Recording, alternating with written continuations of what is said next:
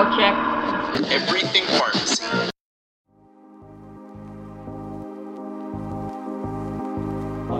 Life is just always mysterious and surprising. You never know what's around the next corner. You never know what's around the next corner.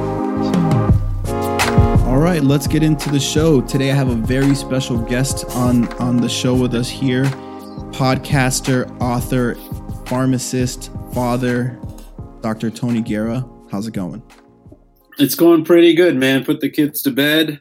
I'm ready to start my, this is my nighttime time to do this kind of stuff. So I'm pretty excited. Are we in overtime for your day right now? How's this? Where are we at in the game today? Well, the parenting job doesn't end ever, so there's no real overtime, and there's certainly not time and a half. So yeah. This is good stuff. Anytime I get to connect with an influencer, it's a good night. Yeah, well, it's a pleasure to have you on here. So to get started, I want you to introduce yourself. Tell the listeners a little bit about you. I'm a pharmacist. I graduated 20 years ago, and I thought I'd actually start off by telling a little bit of a story. The one thing students maybe don't get a lot of is what to do if something really bad happens. So we hear about your last podcast episode was with, the kind of pharmacist many students want to be, a PGY2 critical care pharmacist who's working at the top of his license. He's about to embark on his career. Let me tell you how things go when maybe they don't go so good. When I got out of school, there was tons of jobs out in Arizona. I lived there for 4 years, and that went well. And then I came home to Maryland, to Baltimore, and something was going on with my knee. I don't know what it was. Later, we found out it was an IT band thing, or iliotibial band. For those of you that are runners, you'll know what this is. But the pain was just terrible. And I thought that at 28, 29 years old, my career as a pharmacist was over. Wow. So we're going to talk about second incomes and side hustles and things like that. But my primary motivation now was fear that I was going to lose my job, that I wasn't going to have an income. I had still not paid off my loans and all that stuff. So I think talking about when I was there or the solutions to that might be most helpful to this group coming out. I think average debt is $160,000. And then starting pharmacy school, you only have a 75% chance to make it to the end of pharmacy school and first time pass. So I don't want to be bleak, but I think that those are the solutions that we could really talk about and really help a lot of people with. Yeah, definitely. I mean, that's scary. That story sounds extremely scary. I mean, anyone that's put in any situation where their career, the future of their career might be in jeopardy, it definitely is a terrifying situation. So it's crazy to see you on the other side of that. That's pretty awesome. I want to talk about, the journeys of, you mentioned the side hustle, and, you have an extremely successful YouTube channel. You have a successful podcast, and you're an author of a book available on Amazon, which we'll get into. But what was, what came first, I guess I should ask, in terms of, and where did that begin and how did that begin? Purely by accident. What came first was being a real estate agent. Oh, okay. You'll find that a number of pharmacists have kind of done this dual role. And I after that scare, I wanted something else. And I didn't, the pharmacist schedule is so strange. We didn't have online classes back then. Mm-hmm. So that wasn't really an option to go back to school necessarily. So I found out that real estate school is $400, and I went to real estate school. I got my license, and that part was easy. Mm-hmm. And then I found myself a brokerage, and I got down at a desk, and now I'm like, what do I do? Yeah. And so the misconception many people have is that real estate school teaches you how to be a real estate agent, and that's not true. It just gets you licensed. So sometimes, or maybe, how we're talking about pharmacy school, a lot of times people feel that, okay, well, I had pharmacy school, so I'm ready to become a pharmacist. And I think in many ways you're finding this out too, is that a lot of it just kind of starts there. Yeah. And so the most important thing I needed to get was some kind of coach or mentor. And it was this group called Buffini and Company. They're still going. They're out of Carlsbad. And it was about $400 a month. And what I really found was a guy that had done it, a guy that had a roadmap, and I stayed with them for, 5, 6, 7 years while I was doing the real estate thing, eventually replacing my pharmacy income, eventually leaving retail pharmacy. And my last year as a realtor, I brought my group $253,000 for the year. I only took 100 of it, but Wow. but still, That's amazing. Number one lesson: get a mentor that's going to be able to help you along. Mm-hmm. And what about in terms of after you've left, or I guess you started kind of another, I would call it another career, another source of income. How did it all turn into being online and get into the, distribution of content and have you, becoming, the teacher that you are? How did that all come about?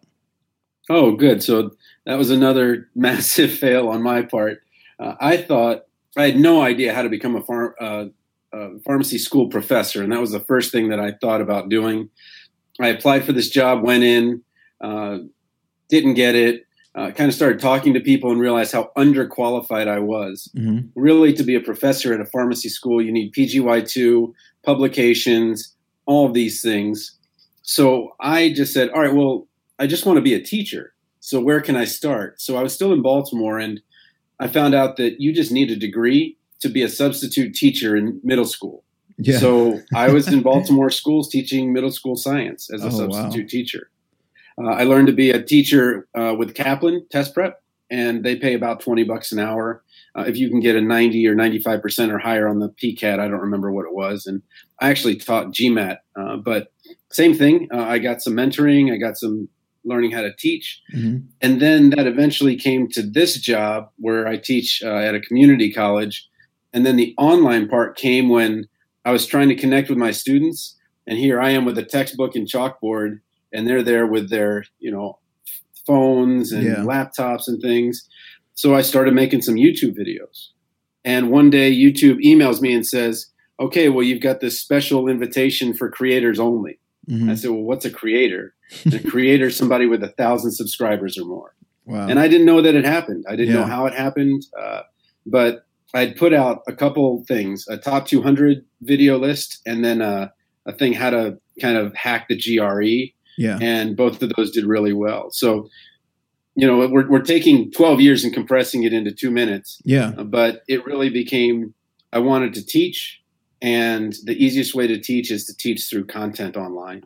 Well, I mean, what really stuck out to me with that journey is that, let me get this straight. You were a pharmacist when you started teaching for Kaplan and all that stuff already? You were already a pharmacist, right?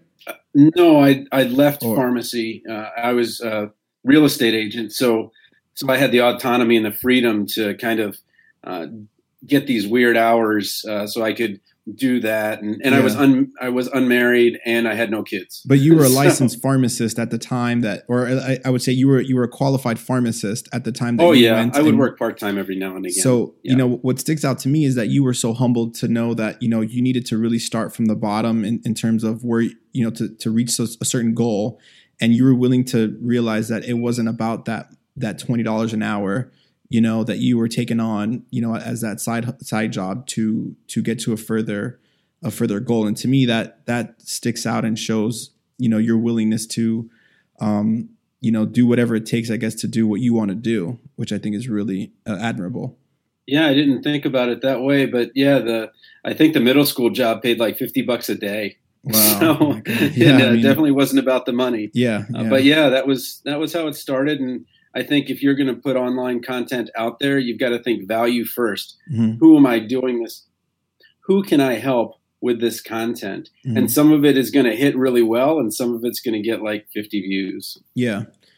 And I think that I really wanted to get into your advice on maybe what students can, do now, because I think there's some students that, even though they're in pharmacy school, they might envision themselves, becoming a professor like yourself and teaching other students how to be successful. What are things that they can do, I guess, maybe while they're in school, if that's like a goal for them?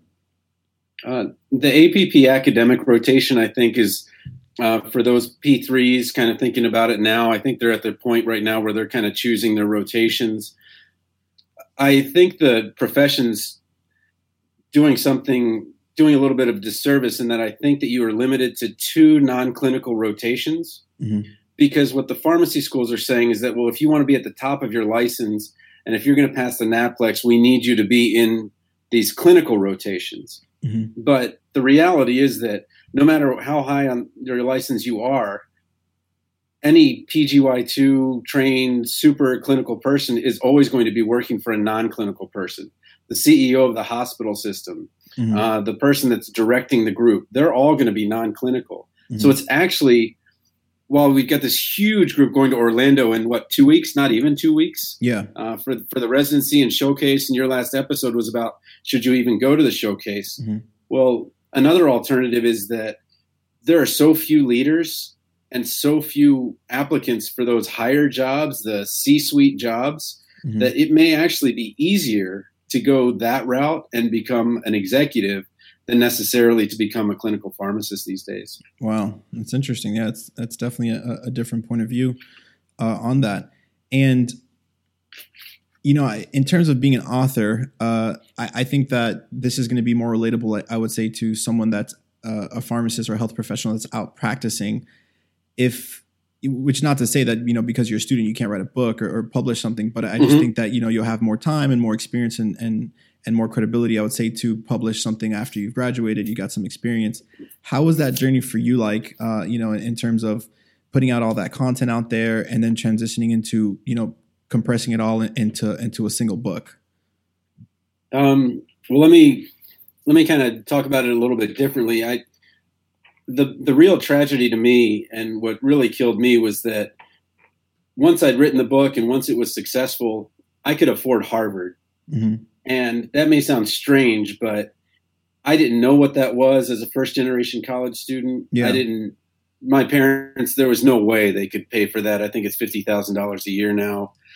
And that kind of realization was really just painful for me Mm-hmm. to know that I could have paid my own way. I could have saved my parents all that money if I had been entrepreneurial as a student.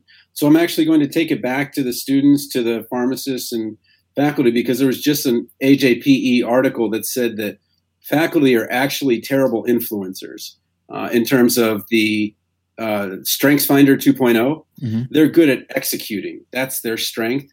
But the opportunities for the students, for those that are out there, is to start influencing. And the easiest way to do that is through a book.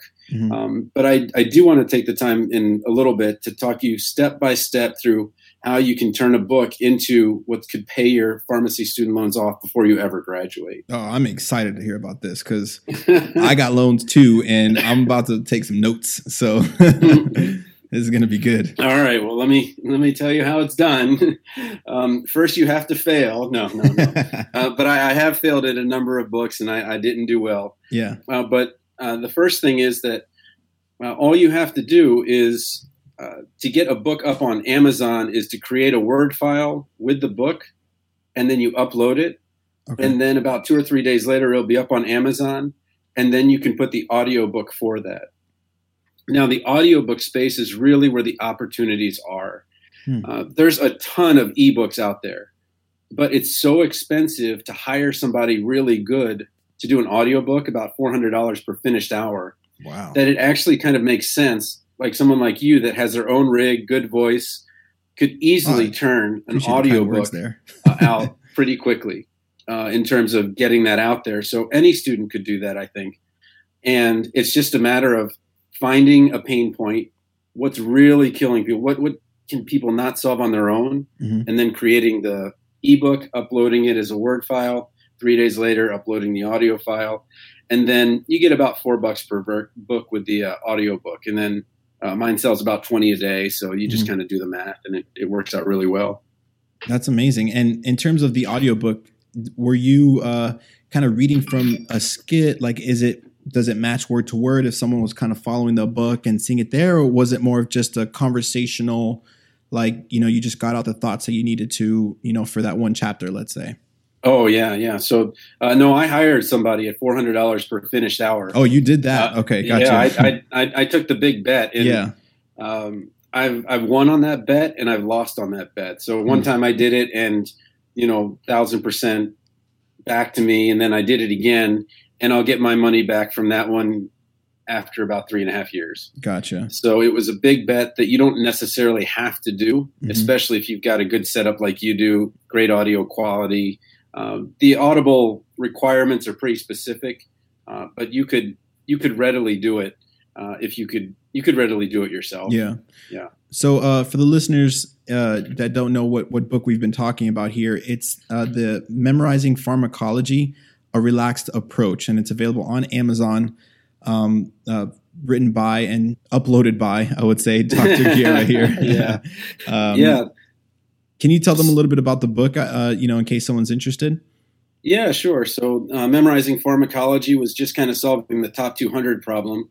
A lot of people have trouble figuring it out because the pharmacy language that we take for granted because we've been in and around those drug names is extremely hard for some professions because there's a curricular disconnect. In nursing, in some nursing programs, there's no chemistry. And in most nursing programs, there isn't organic chemistry. Yet they still have to take pharmacology. So while we had to take organic or we had to take biochem, it sure as heck made it a lot easier to learn about something like hydrochlorothiazide that has a hydrogen, a chloride, and all that stuff. So it was, and I didn't say, let me find a pain point. It was, let me help my students. And my students were an interprofessional group, pre-nursing, pre-pharmacy, pre-medicine.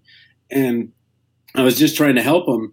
And the book kind of took off. I got lucky in February where Amazon made mine one of those 2-for-1 deals. And it sold 400 a day for 3 days. Wow. Which was just insane. Yeah. So it's just, again, it came back to I wanted to teach. I wanted to help people. I found a place where they were really struggling. I solved the problem through an audiobook. And if you can do that, like I can tell you one problem now, which I'm not going to mess with, but any student could, if they could figure out and put a book together about the PCOA, that pharmacy college outcomes assessment test, that's going to be a big deal. Residencies are going to start looking at that. And if somebody can make a review book for that, there's not a single thing on Amazon for it. Really? So there you go. You're welcome. 50 grand. I hope, whoever decides to take on that challenge will kind of put you in that, as a thank you in there. So say I was listening, to. They can reach out to me. I mean, we're Podcast Nation. We answer our emails. We answer our, the text messages, direct messages. So I'm happy to help anybody that asks for it. Yeah. So, solid transition there. You are a veteran podcaster. How did that come about? How did you get into, the podcast space? I was actually a guest on a podcast, and it was I was in Ireland with my wife. We were celebrating our 10th anniversary, after 9 years. It's a long story, but and I heard Erin Albert, and I remember listening to it. Her podcast series was the 5 Roads Out of Retail on the Pharmacy Podcast Network. And I'm in Ireland listening to it. I've got this other guy next to me. He's like, "Oh, what do you listen to?" I was like, "Oh, I'm just listening to one of these podcasts in the States about, getting out of your job and this and that." And what she wasn't doing was vilifying retail. What she was just saying is, if you do want to get out or you do want to do something else, let's talk to some people that have done it. And I just happened to have done it through the real estate, then the teaching. And so I talked to her. And then Todd, after that episode, he's like, "Wow, that episode did really well. Do you want to kind of revive this podcast thing that I had before?" And it was the Pharmacy Future Leaders. He'd done probably 4 to 6 episodes before I ever got to it. But then I just kind of embraced it and really just, I just love talking to these people just like you do. I mean, you just get fired up. We're here on Sunday night. Yeah. Nobody's making us do this. Yeah. But we really want to help the people out there. And it was just, it actually was kind of addicting. Yeah. Which is maybe not anything you want to say around pharmacy, but podcasting is addicting. Getting to talk to people, hear their stories.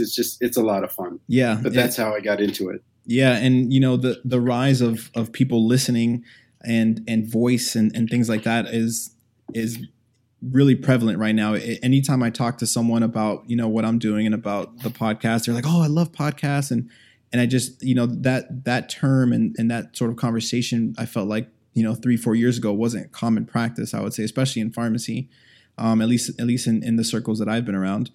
And if I remember MRM, it wasn't 1 or 2 people there said, oh, I'd never heard a podcast before. Yeah, I'd never yeah. I heard mean, yours. And so here you are spreading the word. So it's kind of nice that you're out there expanding the pie, as it were. Yeah, exactly. Trying to do our best. And also for listeners that want to check out his podcast, it's over on the Pharmacy Podcast Network. You can just go to pharmacypodcast.com.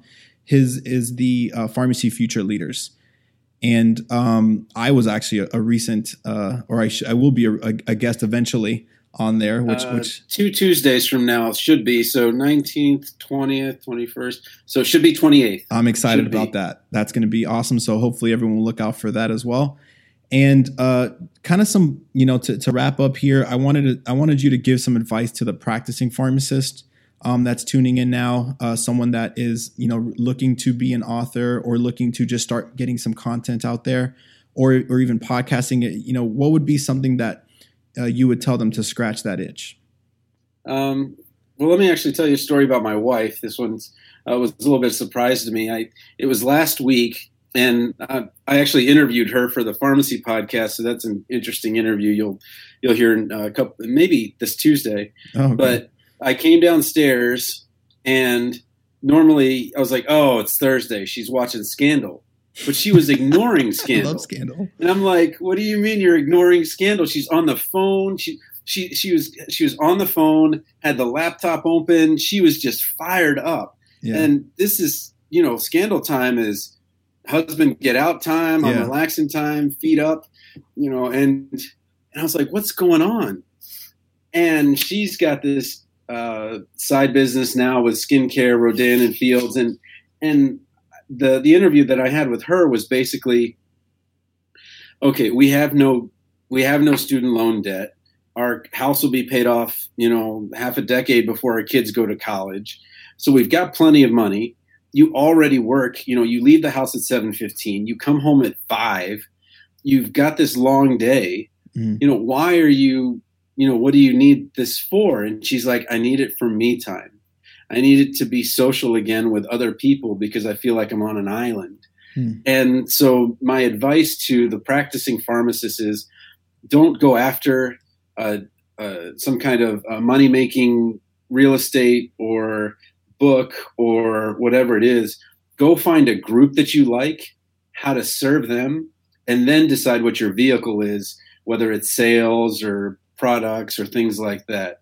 Because I think that we need groups outside of our bubble, our certain island that we're on, especially if we're retail pharmacists or a community pharmacist.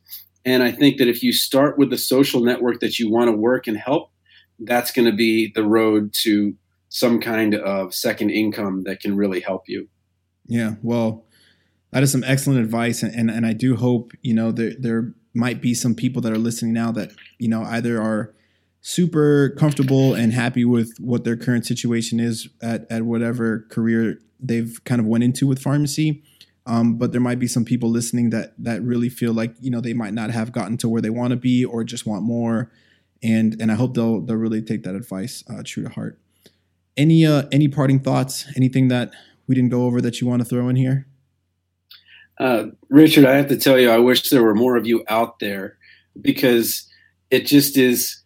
We've got maybe, how many of us are there? Maybe 10, 15 podcasters, and there's 300,000 pharmacists. Yeah. So I'm a little confused why there are so few that are embracing this kind of social network. I know I read that JPE article that said, faculty aren't necessarily influencers or executors, but I really, really hope that that you'll start mentoring some of the students that you run into, or they'll come reach out to us and say, hey, I'd like to do a podcast about this, and that we can help them out, because it starts with, if Washington, D.C. is going to hear us, we need to be in the social spaces. Yeah. And I know what value we can give. So start podcasting, start posting, start blogging, anything, but just get the word out there. Awesome. Well, Tony, really, really, really appreciate you being on here. I hope you enjoy the rest of your night. All right. Thanks. RX Radio's rocking, man. Thanks. Always mysterious and surprising. You never know what's around the next corner. Hey guys, thanks for tuning in. I really hope you guys enjoyed that interview. I hope it was as insightful to you as it was to me. Please leave me a comment on Instagram or on iTunes. I'd love to hear what your thoughts are. Any feedback is going to be greatly appreciated, and don't forget to subscribe. And until next time, see you over the counter. Pharmacist.